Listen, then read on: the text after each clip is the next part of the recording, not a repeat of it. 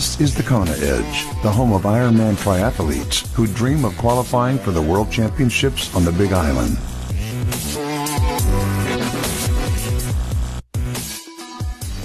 Welcome back to yet another edition of the Kona Edge. It's awesome to have you with us, and we chat some swimming today on the podcast, and it's a great pleasure to welcome back on. We head all the way to the United States. Jeff Favart, welcome. Jeff, welcome back. Thanks for joining us today.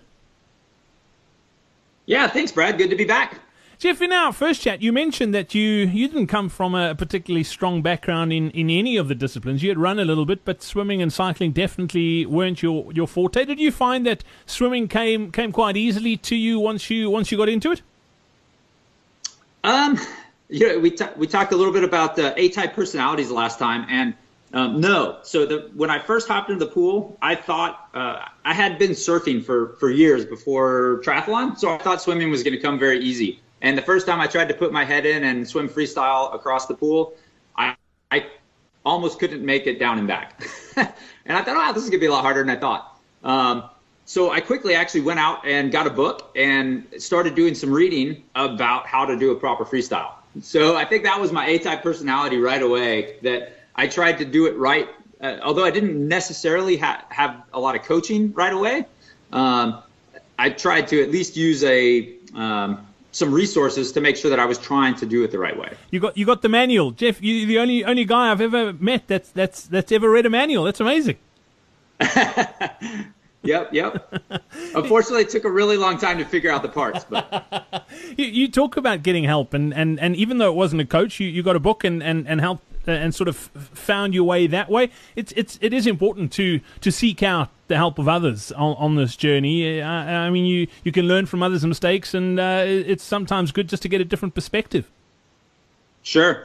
Well, and then I think it was about 6 months in to my swimming journey that after starting triathlon, I actually did find a local coach here in the area, and just had her take a look at me and give me some feedback. And just a tiny bit does go a long way.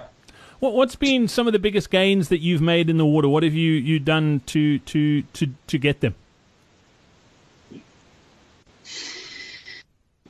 I think in the long term, increasing the frequency of my swim sessions has probably been one of the key things. I think I trained for my very first time in 2008. I was typically swimming 2 or 3 times a week, and I would slowly build those up to where I was swimming 4,000 or 5,000 yards. But sometimes it would be 3 or 4 days in between swim sessions. Later on, I think it was around in the 2012 time period, I started trying to swim 5 days a week, and even if the volume might be the same. So, if I'd been swimming, say, 3 sessions of 5,000 meters or 5,000 yards and getting 15,000 across the week, then I get up and do 5 swims of 3,000. So I might be spending the same amount of time per week in the pool, but having more frequency. And that seemed to dramatically bring improvements in my swimming. That's quite interesting. What would you attribute that to? Just the sort of muscle memory of doing the same sort of actions over and over, getting better at it? Absolutely. Well, and I do think too, swimming, it's from a technicality standpoint of the 3 disciplines, it's probably the most technical. So small changes can hurt or hinder your efficiency in the water, very, very dramatically. So if you are fresh in the water and you can focus on doing good things, if you're trying to do a small change to your stroke, and you can maintain that for a certain amount of time, say 2,000 or 3,000 yards, but by the end of it, if you're just getting tired and fatigued, you may fall back to old habits and you just start practicing, that and not getting the benefit of improving your stroke. You're just getting some fitness benefit. But being really fit in the water doesn't necessarily equate to being very fast in the water. I think that's brilliant. Let's talk about favorite workouts. I'm guessing it's not being tethered to a hotel swimming pool. No. my least favorite would be hooked to the wall of a small hotel pool, for sure. Your favorite? I think over the last 3 years, one thing that my coach has had me do a lot more of it, and I've really enjoyed, is swimming using fins. So descending sets with doing normal freestyle, but wearing fins. So I might do multiple sets of, say, 4x50, descending each on 45 or 50-second send-off. And I might be swimming, a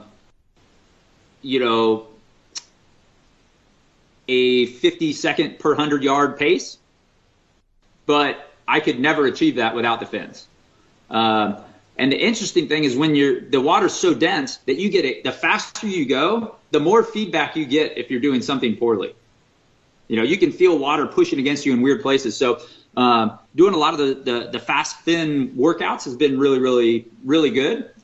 You tend to swim, say, a speed zone or 2 or 3 faster for any given effort. So you can actually focus, and instead of just working really hard to go fast, even when maybe not going super hard, you can get a lot of this feedback and actually, tell what's going on versus just thrashing yourself. Yeah, it's almost like doing some wind tunnel work on the bike to sort of see aerodynamics wise, and that's the sort of feedback you get. And using the fins in the water is very similar to that sort of strategy. Yep, and that's been really, really good. I've enjoyed that. And then the only other one that's kind of been very unique and for me was starting to use a swim snorkel. And for me, it came out of a necessity. In 2015, at the end of the season, I herniated a disc and didn't really realize it, but had suffered on and off with some really weird pains and numbness in my arm and all sorts of weird things for a whole, most of that season until it really culminated at the end. And so I got diagnosed with an ortho and had an MRI and realized I had herniated a disc in my neck, and the swimming seemed to aggravate it the most. And so I used to bilaterally breathe exclusively, except for really, really hard efforts. And so he started, luckily the ortho was pretty smart with a lot of sports stuff. He said, well, the way the herniation is in your neck, when you're turning to the left, the facets in the vertebrae or whatever, would be probably compressing that nerve and just hitting it over and over and over and over while swimming and breathing to that left side, he said is probably just really aggravating that nerve where the herniation is. And so he had me start swimming with a snorkel. And I swam almost an entire month. I had to take about 2.5 months off swimming completely to let the flare-up completely go down. And then I basically swam an entire month with nothing but the snorkel for every stroke to see if I could swim without it hurting. And it was fine. So then I can only breathe to the right now without aggravating that again. But it was unique because I found swimming with this, although I hated it at first, it was really, really hard to do, more than 50 or 100 yards because the breathing changes, everything just changes with the snorkel. But once I got used to it, I found that I was able to focus on my stroke even better.